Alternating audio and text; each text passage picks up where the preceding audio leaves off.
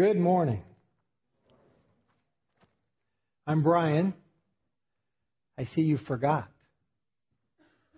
that this is the time of year they let me preach. I'm excited to share with you this morning, though. Dan asked me to preach on a turning point, a verse or a passage of Scripture that as the Holy Spirit took it and the living Word of God and worked it into my life, that it changed me, that I was different, and because of that, my life was different. And it's been good for me the last couple of weeks to re-look at these verses and have them re-change me again. And my prayer this morning is that this will also become a turning point in your life.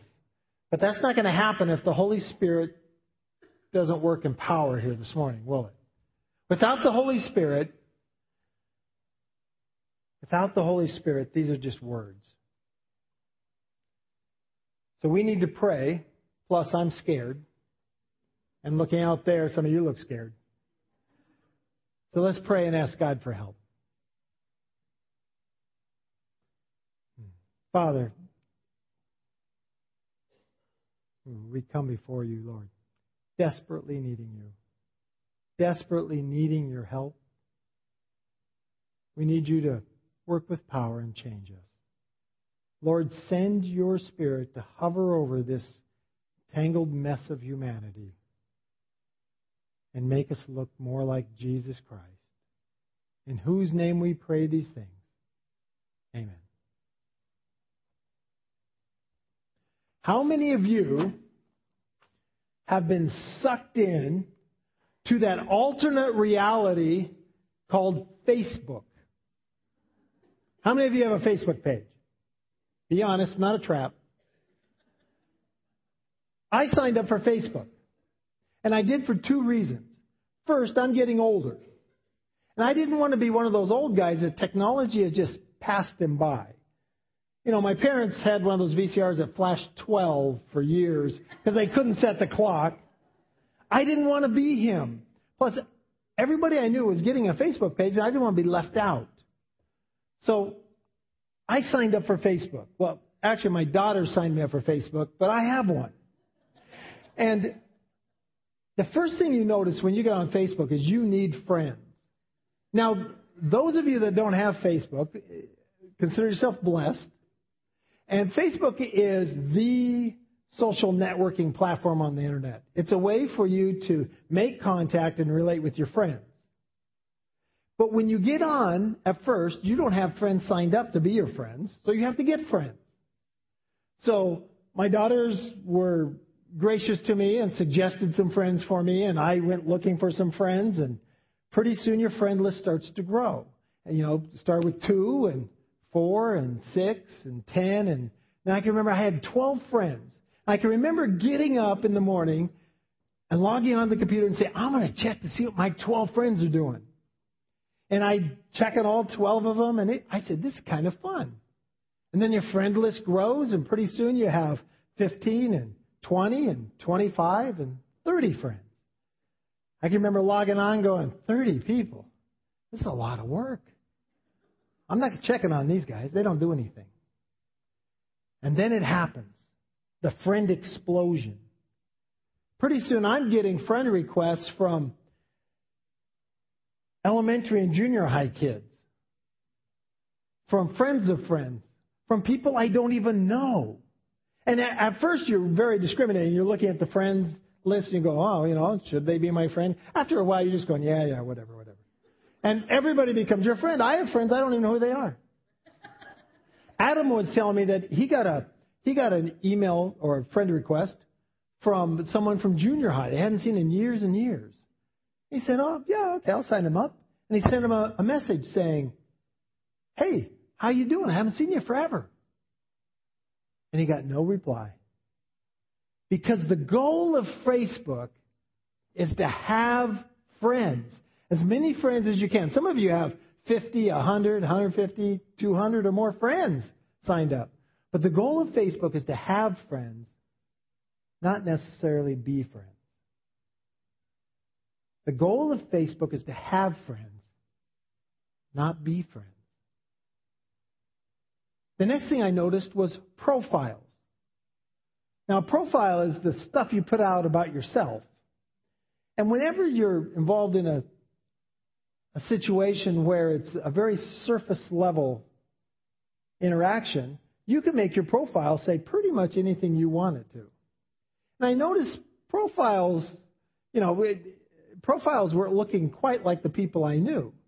It's like an online dating service. When you fill out that form on online dating, you don't put, I tend to get large zits on my nose. I drool when I sleep and I'm afraid of the dark.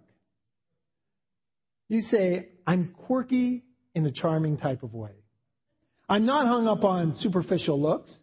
And I love adventure, especially on a bright day. And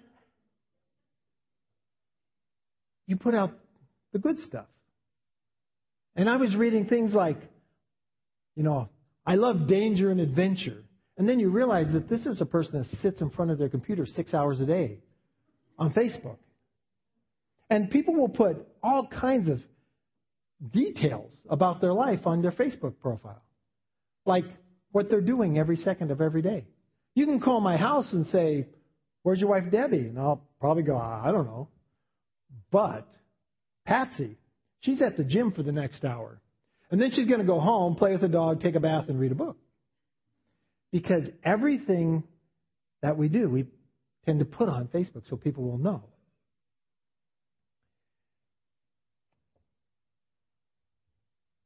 I got this request one day. It said, your friend has a request. And so I said, somebody needs something. I better log on. So I logged on, and sure enough, I had a friend that wanted to know something. My friend wanted to know, what Pokemon are you? What does that even mean? What Pokemon am I? And sure enough, Facebook has this mechanism so that you can get to know yourself and thus everybody else can get to know you better. And it's a whole series of quizzes you can take, and you answer questions about yourself, and then they come back with something about you. And you can share that with all your friends. Like, what Pokemon are you? What breed of dog would you be? How long would you last with Chuck Norris? And what's your Native American Indian name? Well, let's see, I'm Tangela Corgi 32-second Moonwalker. Don't you feel like you really know me now? There's other weird things on Facebook, too. I've been kidnapped, headbutted, and livestock thrown at me. All in cyberspace, of course. But my favorite part of Facebook came one day when I got a request from a friend that said, support my cause. Keep God in schools. I thought, here's something serious. I'll have to think about that. I'll have to think about what my commitment to that is and how I would support that. And then while I was thinking about that, I got other requests. Keep God in schools, eradicate cancer, cause world peace, stop global warming. All kinds of requests to support their cause. And after a while, you don't want to seem like you don't care about anything. So I picked one, and I said, I should reply to something. So I clicked, keep God in schools. Accept. And as I clicked, I was thinking, I wonder what we're going to do. I wonder when we're going to meet. Do we go to PTA meetings? Do we write our congressmen? What are they going to require of me? And immediately the answer popped up. It said, thank you for your support of keeping God in schools. Your support has been greatly appreciated. And I learned that I can be a staunch supporter of any noble cause in the universe with this. And that's all that's required of me. Because Facebook is predicated on the idea of 30-second interactions. 30-second conversations, 30-second relationships, 30-second support. And I thought about that. And Facebook is very, very popular. And it is because that's who our society has become. We've become a society that has 1,000 things going on, and we run from 30-second commitment to 30-second commitment to 30-second commitment. And then I thought about that, and I thought, how sad that the church in America is also becoming that. Jesus Christ found me and saved me when I was in high school. And I went to the church right across the street from the school, and it was a church that didn't require much of you. If you showed up all the time, were enthusiastic, and actually did your Bible study, you were a star. And if you did that for long enough, they made you teach. And then God one day, in His providence, moved us from there to a small country town where we visited a small country church. And I believe it was the very next day the pastor came to visit us. And as I was sharing with him all the things I'd done for the kingdom and all the things I was going to do when I got around to it, he just sat there and listened. And then finally he looked at me and said, "You don't get it yet, do you?" Now, I was taken back by that because no one had ever challenged me or criticized me before. After all, I was a star. And then he asked me a question. I'm going to ask you that question this morning. He said, on a scale of 1 to 10, where 1 is bad, 10 is best, what value would you give your walk with Christ? So, mentally right now in your mind, on a scale of 1 to 10, 1 is bad, 10 is best, assign a value, a number, where you would plot your spiritual walk. And I can remember thinking about that. New pastor in your living room, you don't want to look dumb. And I can remember thinking, okay, 6 3/4. Because that's better than average. And I knew 7 was not truthful. So 6 3/4. And I can remember sitting back and looking at that and being proud. 6 3/4. That's pretty good. And he said, let me share a verse with you. And he turned to Revelation 3 and started reading at verse 14. This is Jesus Christ talking to the church in Laodicea. And he says, to the angel of the church in Laodicea write, these are the words of the Amen, the faithful and true witness, the ruler of God's creation. I know your deeds, that you are neither cold nor hot. I wish you were either one or the other. So because you are lukewarm, neither hot nor cold, I am about to spit you out of my mouth. You say, I am rich, I have acquired wealth and do not need a thing. But you do not realize that you are wretched, pitiful, poor, blind, and naked. When I read that verse, I realized for the very first time in my life, I had not given God my all. That I was lukewarm.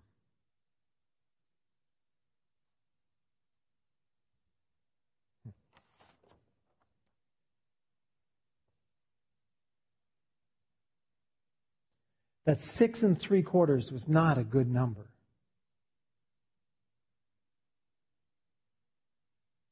And that God does not call us to a Facebook relationship with Him.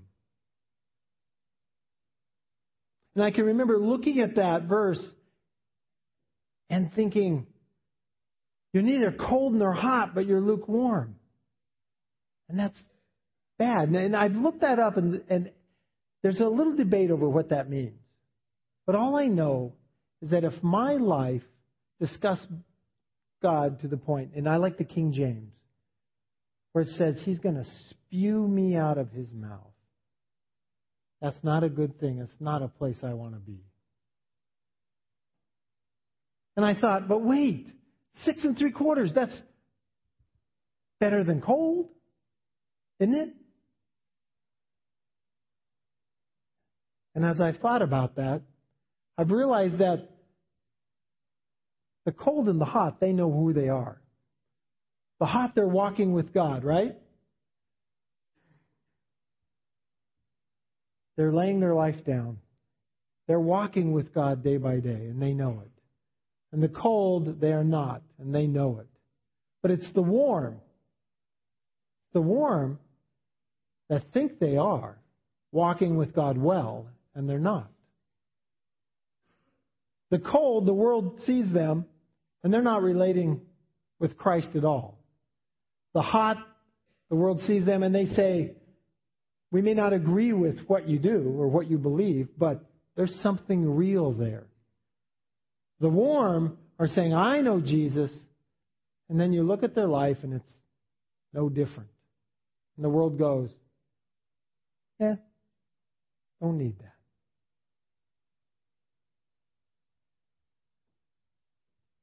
Reminds me of that verse in Matthew where Jesus is separating out the sheep from the goats. And he said there are going to be many, a long line of people that say, wait, Lord. We came to church every Sunday, and more than that, we prophesied and did miracles in your name. And he's going to say, depart from me, you evil one. I don't even know you.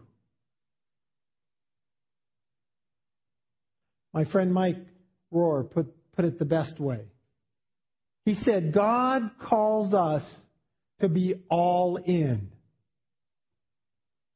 The question this morning is, are you all in? What was your number?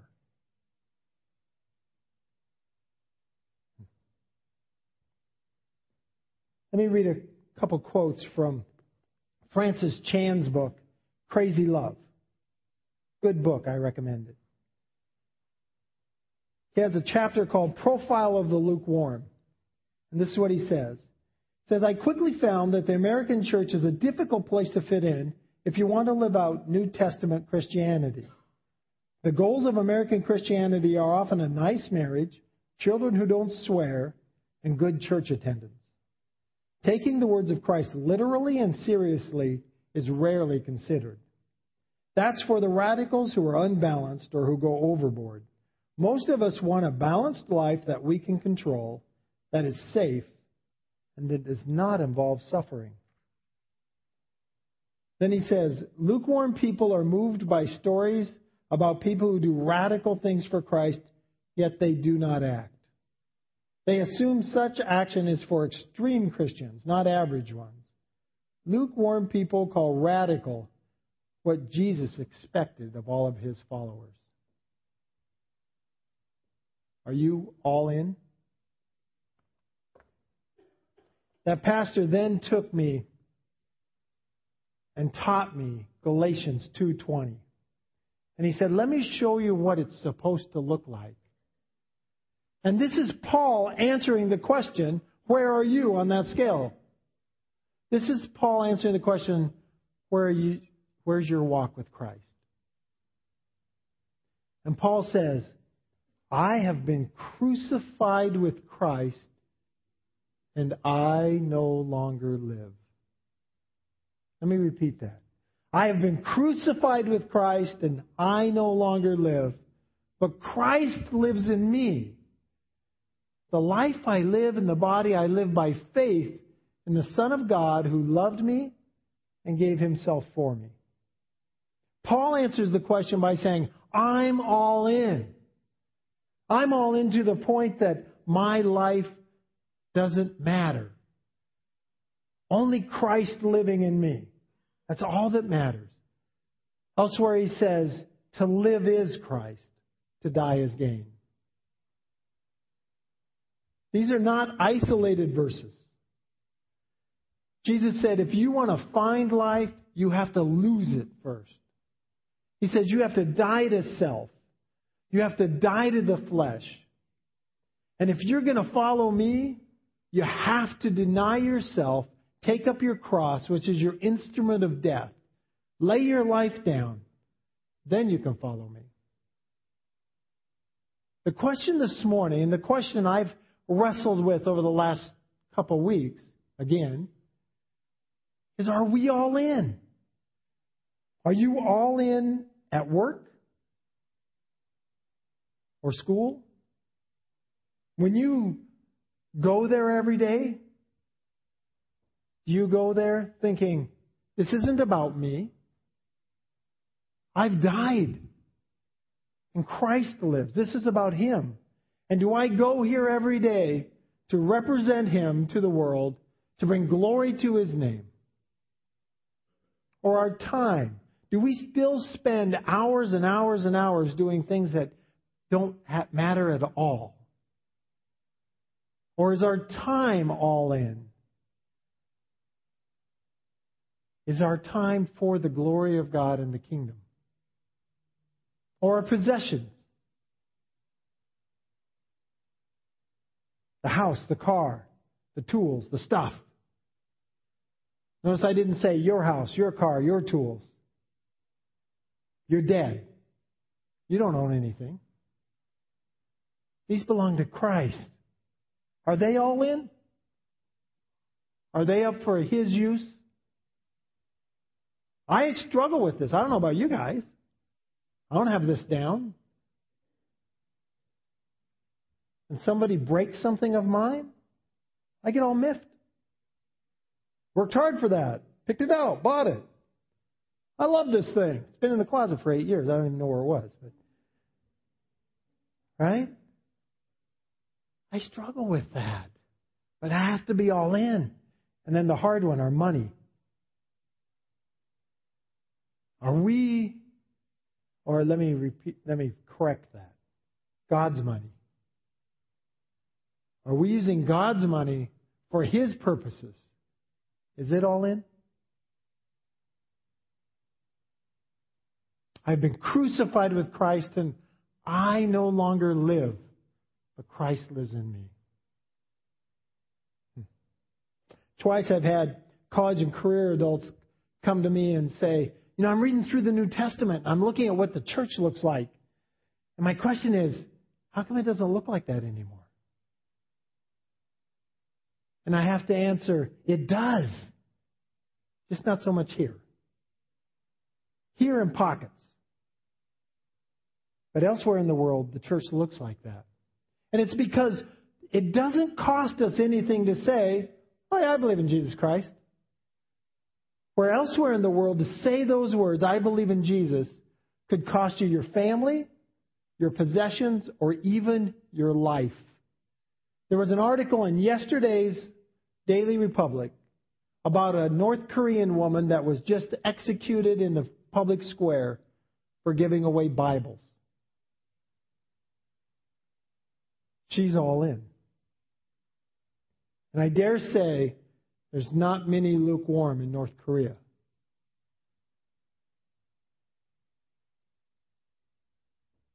One of the kids described it this way. He said, it's almost like we're subcontractors to God. A subcontractor is someone that decides what jobs he wants to do, puts himself under the authority of the contractor, but still is a separate entity and has control. We're not called to be subcontractors to God. He doesn't need us. We're called to be bond slaves. A slave is someone who has absolutely no control over their life. They do what the master says. They go and live where the master tells them to live. And everything they do and earn and make belongs to their master. And a bond slave is someone that bonds himself to the master voluntarily. Are you all in? Let me read another quote from Francis Chan.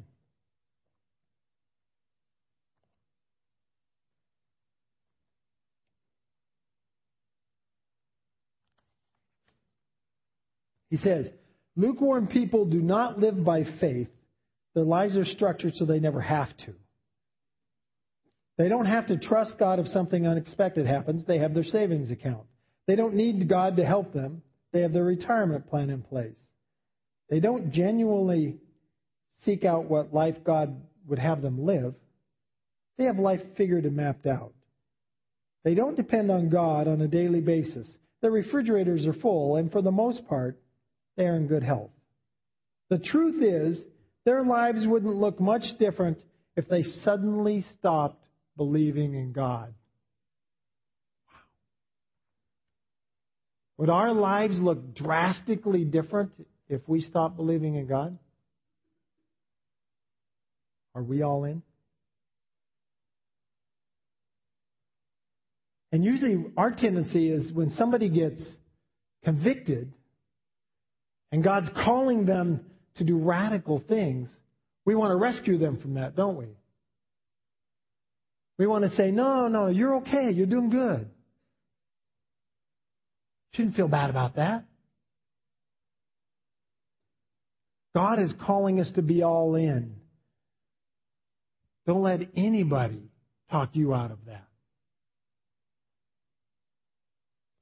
We're going to do it a little different this morning. The worship team's going to come up. They're going to play a song, and we're going to sing some praise to God. While they're singing praise to God, I want you to think about what we've talked about this morning. Where were you on that line of 1 to 10? And where you are with Him, are you all in? And then when they're done with this song, I'm going to come back and we're going to finish this.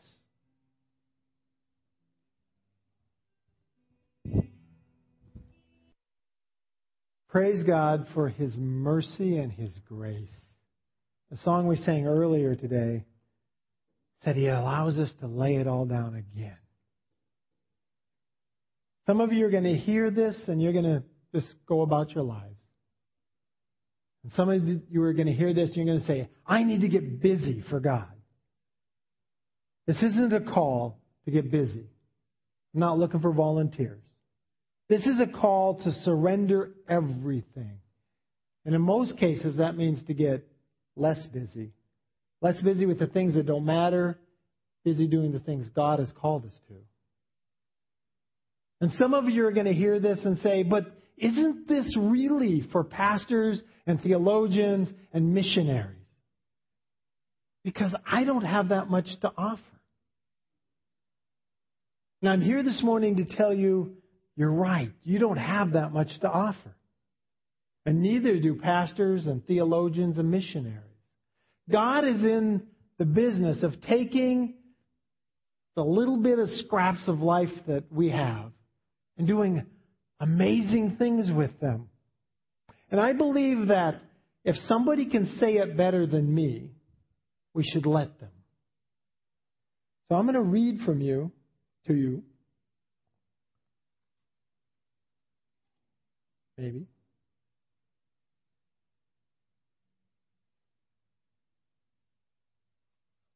From a book by John Ortberg called The Life You've Always Wanted. And this illustrates what we've been talking about this morning better than I ever could. So listen to this story. Then I'm going to pray and we're going to be dismissed. It can be helpful to see how God brings about transformation in the lives of ordinary people. So I would like to introduce to you to a friend of mine. Her name is Mabel. This is what my friend Tom Schmidt wrote. The state-run convalescent hospital is not a pleasant place. It is large, understaffed, and overfilled with senile and helpless and lonely people who are waiting to die. On the brightest of days, it seems dark inside, and it smells of sickness and stale urine. I went there once or twice a week for 4 years, but I never wanted to go there, and I always left with a sense of relief. It's not the kind of place one gets used to. On this particular day, I was walking in a hallway that I had not visited before, looking in vain for a few who were alive enough to receive a flower and a few words of encouragement. This hallway seemed to contain some of the worst cases, strapped onto carts or into wheelchairs and looking completely helpless. As I neared the end of this hallway, I saw an old woman strapped up in a wheelchair. Her face was an absolute horror. The empty stare and white pupils of her eyes told me she was blind. The large hearing aid over one ear told me she was almost deaf. One side of her face was being eaten by cancer. There was a discolored and running sore covering part of one cheek, and it had pushed her nose to one side, dropping one eye, and distorted her jaw so that what should have been the corner of her mouth was the bottom of her mouth. As a consequence, she drooled constantly. I was told later that when new nurses arrived, the supervisor would send them to feed this woman, thinking that if they could stand this sight, they could stand anything in the building. I also learned later that this woman was 89 years old and that she had been here, bedridden, blind, nearly deaf, and alone for 25 years.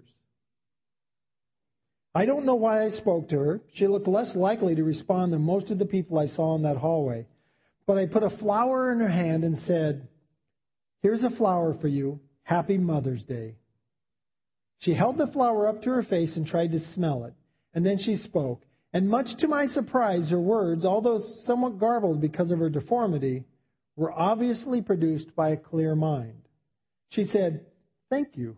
It's lovely. But can I give it to someone else? I can't see it, you know. I'm blind." I said, "Of course." And I pushed her in her chair back down the hallway to a place where I thought I could find some alert patients. I found one, and I stopped the chair. Mabel held out the flower and said, "Here, this is from Jesus." That's when it began to dawn on me that this was not an ordinary human being. Later, I wheeled her back to her room and learned more about her history. She had grown up on a small farm that she managed with only her mother until her mother died. Then she ran the farm alone until 1950, when her blindness and sickness sent her to the convalescent hospital. For 25 years, she got weaker and sicker, with constant headaches, backaches, and stomach aches, and then the cancer came too. Her three roommates were all human vegetables who screamed occasionally but never talked.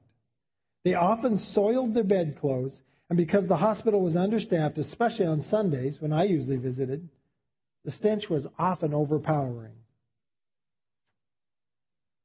Mabel and I became friends over the next few weeks, and I went to see her once or twice a week for the next 3 years. Her first words to me were usually an offering of hard candy from a tissue box near her bed. Some days I would read to her from the Bible, and often, when I would pause, she would continue reciting the passage from memory, word for word. On other days, I would take a book of hymns and sing with her, and she would know all the words to the old songs. For Mabel, these were not merely exercises in memory. She would often stop in mid-hymn and make brief comment about lyrics she considered particularly relevant to her own situation. I never heard her speak of loneliness or pain, except in the stress she placed on certain lines in certain hymns. It was not many weeks before I turned from a sense that I was being helpful to a sense of wonder. And I would go to her with a pen and paper and write down the things she would say. During one hectic week of final exams, I was frustrated because my mind seemed to be pulled in 10 different directions all at once with all the things I had to think about. The question occurred to me, what does Mabel have to think about? Hour after hour, day after day, week after week, not even able to know if it's day or night. So I went to her and asked, "Mabel, what do you think about when you lie here?" And she said, "Oh, I think about my Jesus." I sat there and thought for a moment about the difficulty for me of thinking about Jesus for even 5 minutes. And I asked, "What do you think about Jesus?" She replied slowly and deliberately as I wrote, "I think about how good he's been to me. He's been awful good to me in my life, you know. I'm one of those kind who's mostly satisfied. Lots of folks wouldn't care much of what I think. Lots of folks would think that I'm kind of old-fashioned. But I don't care. I'd rather have Jesus. He's all the world to me." And then Mabel began to sing an old hymn. Jesus is all the world to me, my life, my joy, my all. He is my strength from day to day. Without him I would fall. When I am sad, I go to him I go. No other one can cheer me so. When I am sad, he makes me glad. He's my friend. This is not fiction. Incredible as it may seem, a human being really lived like this. I knew her. How could she do it? Seconds ticked and minutes crawled, and so did days and weeks and months and years of pain without human company and without an explanation of why it was all happening. And there she lay and sang hymns. How could she do it? The answer, I think, is that Mabel had something that you and I don't have much of. She had power. Laying there in that bed, unable to move, unable to see, unable to hear, unable to talk to anyone, she had incredible power. Here was an ordinary human being who received supernatural power to do extraordinary things. Her entire life consisted of following Jesus as best she could in her situation. Patient endurance of suffering, solitude, prayer, meditation on Scripture, worship, fellowship when it was possible, giving when she had a flower or a piece of candy to offer. Imagine being in her condition and saying, I think about how good he's been to me. He's been awful good to me in my life, you know. I'm one of those kind who's mostly satisfied. This is the 23rd Psalm come to life. The Lord is my shepherd. I shall not want. For anyone who really saw Mabel, who was willing to turn aside, a hospital bed became a burning bush, a place where this ordinary and pain-filled world was visited by the presence of God. When others saw the life in that hospital bed, they wanted to take off their shoes. The lid was off the terrarium. Then the turn came with a catch of the breath and a beating of the heart and tears. They were standing on holy ground. Do you believe such a life is possible for an ordinary human being? Do you believe it is possible for you? This is promised in the gospel, the good news proclaimed by Jesus. The kingdom of God has come near. Repent and believe in the good news. The good news, as Jesus preached it, is that now it is possible for ordinary men and women to live in the presence and under the power of God. The good news, as Jesus preached it, is not about the minimal entrance requirements for getting into heaven when you die. It's about the glorious redemption of human life. Your life. Let's pray.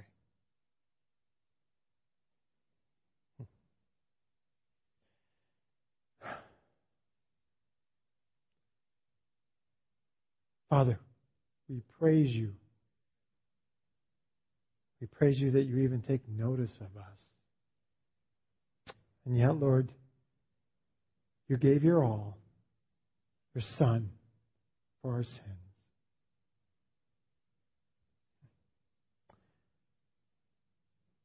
Father, we praise you that you love us. And we desperately need your power. Father, I need to give up those things I've been clutching in my fists. I need to be all in. You have been awful good to me. I need to be mostly satisfied. Father, thank you for your Son, for your love. And Father, my prayer is that this body of believers will be all in, and this place will never be the same. In Jesus' name, amen.